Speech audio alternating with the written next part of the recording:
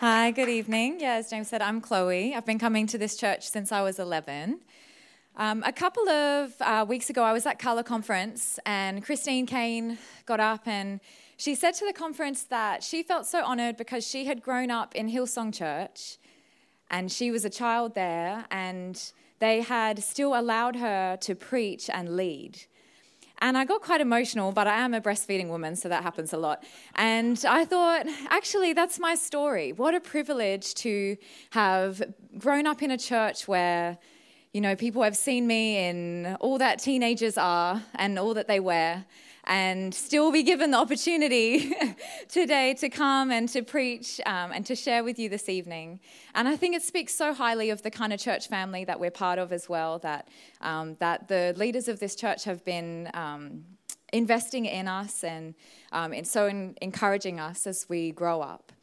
Sandra said last week that she hadn't attended Bible college. I've only got a slight advantage, which is that I attended the Bible College of Julian Owens. It was between 6 and 7 a.m. every day from the time I was about 3, maybe to 11. He can check me on the dates, but I was that kid that woke up really early. Everybody loves that kid. And I was encouraged to go and wake up my dad, which is something that we're trying to instill in our family as well. And and he would read the Bible to me, first like from the kids' Bible, and then he would read the, real deal adult Bible to me. So I just want to say I'm so thankful to my dad for that. And, actually I'm really happy that there are some kids here. On my way in, when I was driving here, I kind of, God just reminded me in my heart, sorry, I don't know why I'm so emotional. God reminded me actually how young I was when I first heard from him. And it wasn't like a, hey, how cool is this? But I believe God wanted me to tell you guys tonight that actually you can hear from him no matter how young you are. Sorry. I was hoping not to cry, this doesn't look good. Anyway, this is why I didn't speak at my wedding. I know I'd just cry. So actually, I think I was 5 when I became a Christian, or when I first prayed that prayer, but I'd been hearing about God. I want to encourage you that, you don't have to be a certain age. There isn't a minimum age in the kingdom of God of when he can start using you, when he can start talking to you. So it's awesome that you guys are here tonight, and I hope that what I say tonight doesn't totally go over your heads. We can catch up and do, I'll explain it more another time if it does. But another confession, this is my first Good Friday service here at Grace City Church, and maybe it is yours too. And maybe actually this is the one that you never miss.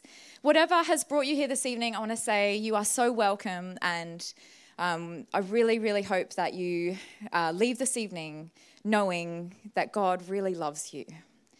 I guess this is a fairly safe night to visit as well. You know what we're going to talk about, which is the cross. In our series tonight, the title is Revolution Ends. And we're going to focus on the cross, which seemed like in every way a painful and agonizing end to Jesus' ministry. But if that were true, I really wouldn't have very much to talk to you about this evening. And thankfully, we do not have a God who's limited by concepts such as start and end.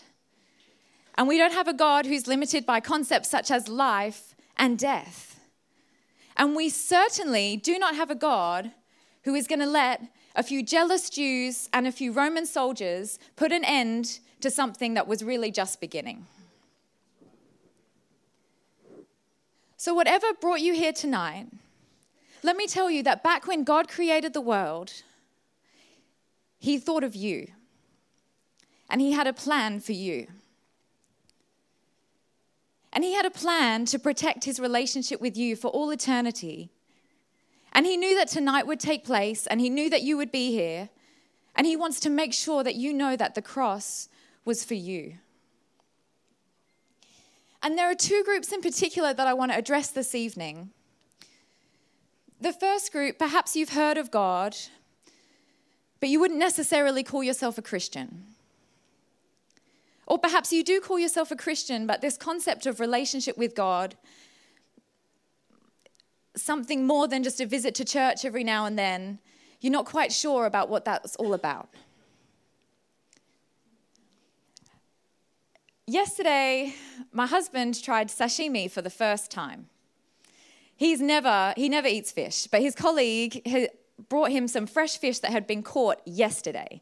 And she said to him, Sam, promise me that you will just try a little bit. Just try a little bit. And Sam was like, all right. And so he came home, and I love sashimi, so I was like, oh, do I have to share? And cut it all up, and I said, here, go try it. And he put it in his mouth, and he said, okay, you win this one. That was good. And I want to say my invitation to you this evening is just try. Would you just open your hearts and just try a little bit? Just come and open your heart and say, God, do you really want to speak to me tonight? Do you have something for me tonight? There's a second group of people that I would like to address this evening, and that is you are a Christian. You call yourself a Christian, you know you're a Christian, you know God, you've got a relationship with God. But actually, as life's plans unfold and sometimes things happen that are unexpected or hard, sometimes you find it hard to see what God is doing, to see where God's plans are in all of that, to understand what's going on. And I believe that there's a message in the cross tonight for you as well. If you've got your Bibles, let's grab them. We're actually going to read quite a big chunk tonight, but I really wanted to read the actual story. We're going to be reading Matthew 27, verse 27 to 54. How we've got here tonight is that Jesus has been preaching radical message of love and forgiveness for 3 years, and he's been telling his disciples that God loves them. He's been telling people that they can be healed, that the kingdom of God is coming. But the Jewish people, or the Jewish religious leaders, the top dogs in the synagogue, well, they hated it. Because their entire pride, purpose, position, lucrative income stream was all based upon the fact that people felt that they weren't good enough. And so Jesus' message of love, forgiveness, and grace was really ruining everything. And they wanted him dead.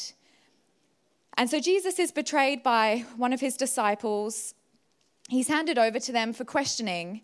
And even though they don't even really have anything to convict him of, other than the fact that he did say, I am the Son of God, they said, right, blasphemy. We'll take you for blasphemy. And they hand him over to Pilate. And Pilate was a Roman governor. He didn't really want anything to do with it. He kind of washed his hands of it and he said, look, I don't know what this is. This is a religious issue. But the crowds overcame and they decided to crucify Jesus. And that's where we start our passage tonight. Verse 27. Then the governor's soldiers took Jesus into the praetorium and gathered the whole company of soldiers around him. They stripped him and put a scarlet robe on him, and then twisted together a crown of thorns and set it on his head. They put a staff in his right hand. Then they knelt in front of him and mocked him. Hail, Jesus, King of the Jews, they said. They spat on him and took the staff and struck him on the head again and again. And after they had mocked him, they took off the robe and put on his own clothes again. And then they led him away to crucify him. And as they were going out, they met a man from Cyrene named Simon, and they forced him to carry the cross. They came to a place called Golgotha, which means the place of the skull. And there they offered Jesus wine to drink mixed with gall. But after tasted it, he refused to drink it. When they had crucified him, they divided up the clothes by casting lots. And sitting down, they kept watch over him there. Above his head, they placed the written charge against him. This is Jesus, the King of the Jews. 2 rebels were crucified with him, one on his right and one on his left. Those who passed by hurled insults at him, shaking their heads and saying, "You who are going to destroy the temple and build it in 3 days, save yourself. Come down from the cross if you are the Son of God." In the same way, the chief priests and the teachers of the law and the elders mocked him. He saved others, they said, but he can't save himself. He's the King of Israel. Let him come down from the cross, and we will believe him. He trusts in God. Let God rescue him now if he wants, for he said, I am the Son of God. In the same way, the rebels who were crucified with him also heaped insults on him. From noon until 3 in the afternoon, darkness came over the land. About 3 in the afternoon, Jesus cried out in a loud voice, my God, why have you forsaken me?" And when some of those standing there heard this, they said, "He's calling Elijah." Immediately, one of them ran and got a sponge. He filled it with wine vinegar, put it on a staff, and offered it to Jesus to drink. The rest said, "Now leave him alone. Let's see if Elijah comes to save him." And when Jesus had cried out again in a loud voice, he gave up his spirit. He gave up his spirit. You know, they didn't take it from him. He was always in control. In John 10:18, it says, "No one takes my life from me. I lay it down on my own accord." Verse 51, "At that moment, the curtain of the temple was torn in two from top to bottom. The earth shook, the rocks split, and the tombs broke open. And the bodies of many holy people who had died were raised to life." I love how that's just one verse. You know. "They came out of the tombs after Jesus' resurrection and went into the holy city and appeared to many. When the centurion and those who were with him guarding Jesus saw the earthquake and all that had happened, they were terrified and exclaimed, 'Surely he was the Son of God.'" Let's pray together. Father, we thank you so much that you had a plan. And Father, we thank you so much for Jesus and all that he endured for us. Father, I pray that revelation that came upon the soldiers that night would be in each of our hearts this evening, that we would leave here knowing that surely you are the Son of God. Father, would you come and speak to each one of us this evening? Amen. Being prepared for something can actually make us calmer. You know, when we're thrown into something we weren't expecting, especially when it's something distressing or hard, knowing that what we're experiencing is normal and temporary can really help. So Sam and I were watching House of Cards, and this is like the first drama I'd ever watched, and it was getting quite intense, and much to Sam's horror, I went online and read what was going to happen. Because there was this one character that I really liked, and I could kind of sense that something was going on, and I was like, "Oh, she's going to die." Yeah, I know it. And so I looked up, and yeah, pretty unpleasant death. And so when the episode came, I was like, right, I can do this. And I got Sam to fast forward it, so I didn't have to watch it with sound, but I was like, all right, I can watch it. It was just a little bit better knowing how it was going to pan out. And the same, I work in a labour ward, I'm a midwife, and once we know that labour is normal, we actually spend a lot of the time just reassuring everybody in the room that everything is normal. You know, like we'll say, it's okay, it's going to get more painful, it's all right, hang in there, this is normal. Okay, this bit's going to really, really hurt, but you're going to get through it. Like that contraction's really going to hurt, but you're going to get through it. It's going to feel like you want to punch your husband in the face, but you're going to get through it. And we give people this reassurance. And we can see that Jesus was trying to do the same thing with his disciples in the weeks before. In Matthew 16, it says, "From that time on, Jesus began to explain to his disciples that he must go to Jerusalem and suffer many things at the hands of the elders, the chief priests and the teachers of the law, and that he must be killed and on the third day be raised to life." You know, like he was just casually dropping it into conversation all the time, like, "Don't worry, guys, it's all right." But they didn't really get it. And it says in the Bible that they didn't understand and they were afraid to ask. Because I guess they had no reference point. Like Jesus couldn't just whip out a quick YouTube video and be like, "Look, this is death, this is resurrection, it's going to be fine." Like they didn't understand. And as events kind of panned out, it says in the Bible actually that the disciples fled, that they ran away. What was happening was so horrifying to them that they couldn't watch it. You know, as Jesus was mocked and spat on and beaten and stripped of his clothes, that they couldn't watch the blood pouring down his face from the crown of thorns. One of the Gospels says that John and Jesus' mother was there. The other Gospels don't mention any of the disciples. So we've got good reason to believe that most of them weren't there. And can you blame them for feeling like something had gone wrong in the plan somewhere? Because as Jews, they did understand the need to be right before God, something that perhaps our culture has lost. And they understood that sin gets in the way. Much as in the same way that if I offend a friend of mine, my relationship with them is not quite the same. You know, they understood that there was something between them and God. But they didn't know what the answer was going to be. But they did understand that they weren't good enough. There was something that the Jewish rabbis really hammered into them. There was no like, oh, she'll be right, mate, in the synagogue. Like, it was no, bring your money, come and sacrifice again. You are guilty. You are shameful. Come again. And there was nothing that had been offered to them that permanently removed that heaviness, that feeling of sin. They only ever had something that would temporarily lift it. Temporary reconciliation to their relationship with God. They understood that sin got in the way. But maybe sin isn't the word that you would use to describe what you're feeling. You know, sin isn't a very trendy word. But what sin essentially does is trap us. And maybe trapped is something you might feel more like. Perhaps trapped by the need to be better, or trapped by the need to improve, or trapped by guilt, trapped by how you did something in the past, trapped by desire to be somebody else, to be thinner, look younger, be stronger. Trapped by this striving inside of us that there's this sense that all is not well. And all of these things trap us when our relationship with God is not how it should be. When your heart hasn't heard your Heavenly Father calling, I chose you. I love you. I saved you. I want you in my family. And I see you as you are, and I still love you. Because you see, God wasn't satisfied with temporary reconciliation.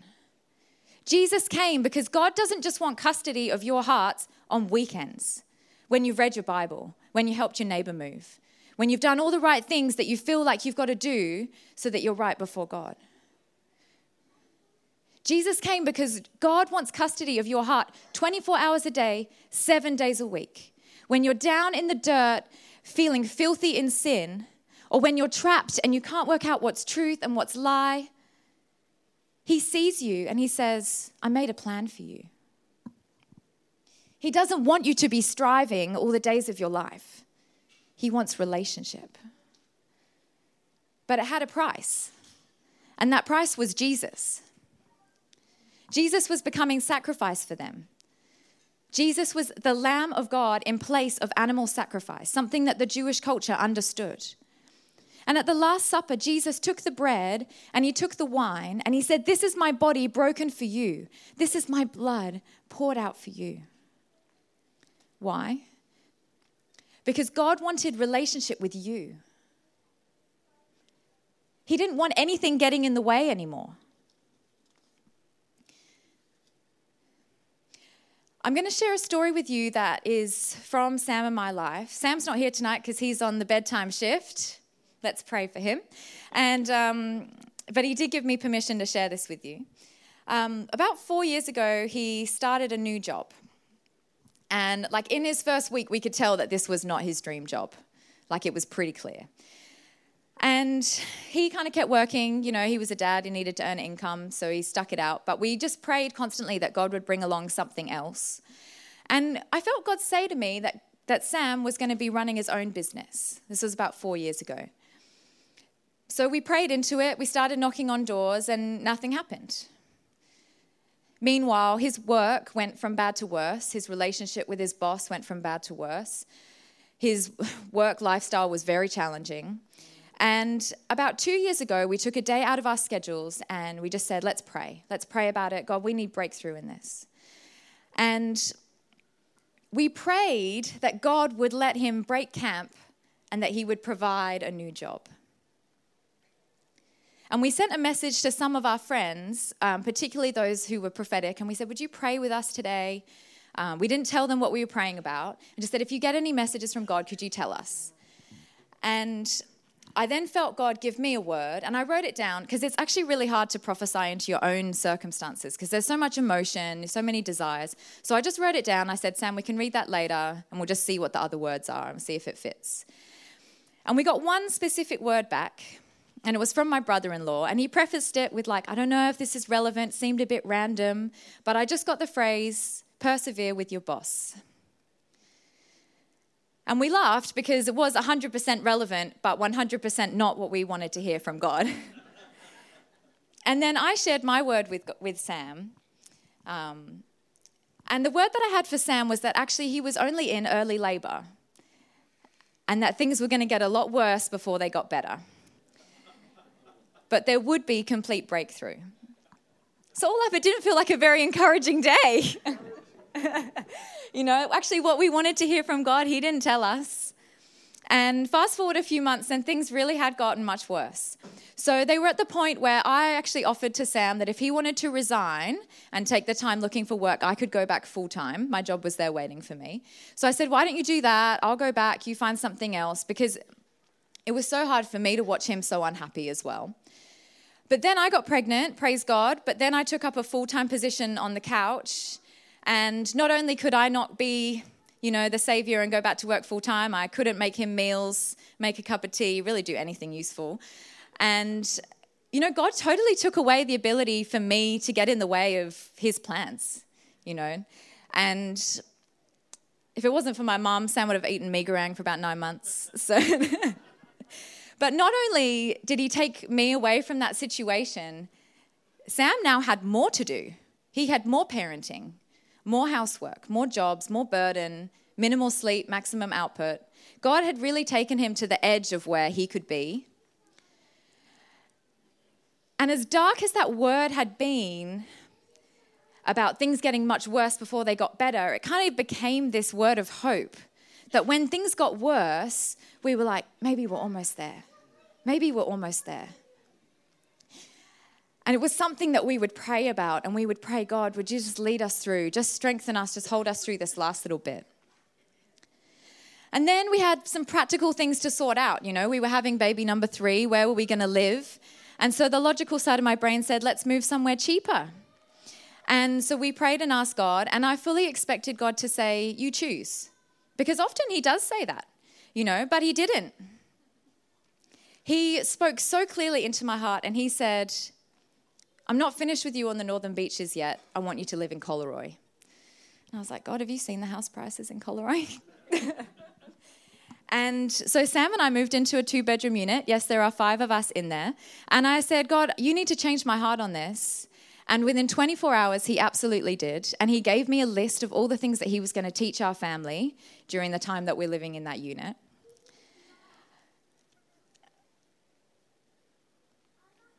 But it's still hard to see sometimes what God is doing. But on August 24th, in the most perfect way, God began a new season in us. The painful labor that Sam had been in and my own painful labor came to an end at the same time. God is not sloppy with time. He's the author of time. And August 24th was Amelia's due date. And babies don't often arrive on their due date, which makes this even more significant. And she arrived, and it was the same day that Sam sat an assessment, having had 2 hours sleep on a hospital couch, to allow him to run a preschool in Collaroy, 2 minutes from our house, where he is now running a business, and he is doing all that God promised.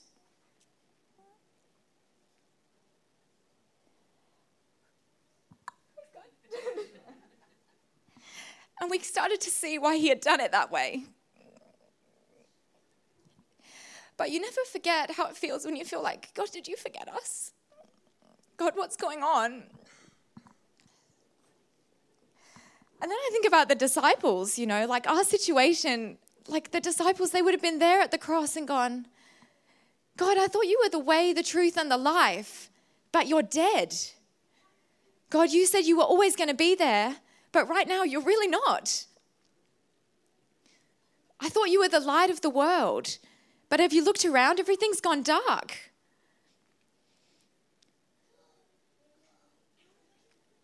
And Jesus cried out, my God, why have you forsaken me? Words that seemed so dark and confusing, almost like Jesus had given up. But those words are from Scripture.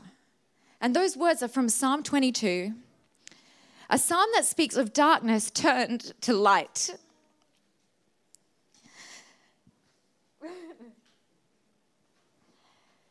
A psalm that from the depths of darkness prophesies about Jesus. And so as much as it felt like God was gone, as Jesus died, it felt like God didn't know what he was doing. It felt like it was a big mess. Jesus was saying to them, don't you remember that psalm? God comes through. He doesn't break his promises. He is faithful.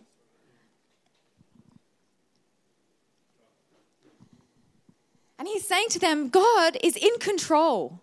Death is not going to have the final word here. This is part of God's plan. And at that moment, the curtain in the temple tore from top to bottom. And that is significant because no man could have done that. And it was a sign of what Jesus had achieved for us. His death gave us access to the Father. Eternal friendship, eternal son and daughtership with God. No more guilt, no more shame, no more fear. And even the soldiers, as the earth shook in that moment, the same soldiers who'd been yelling at Jesus going, really? You thought you were the Son of God? You thought this thought was a good plan? Save yourself?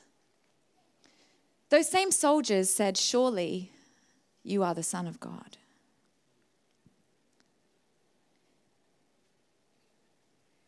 And it took an earthquake, but people started to see that really the cross was not our Savior in human hands, but it was our Savior in God's hands.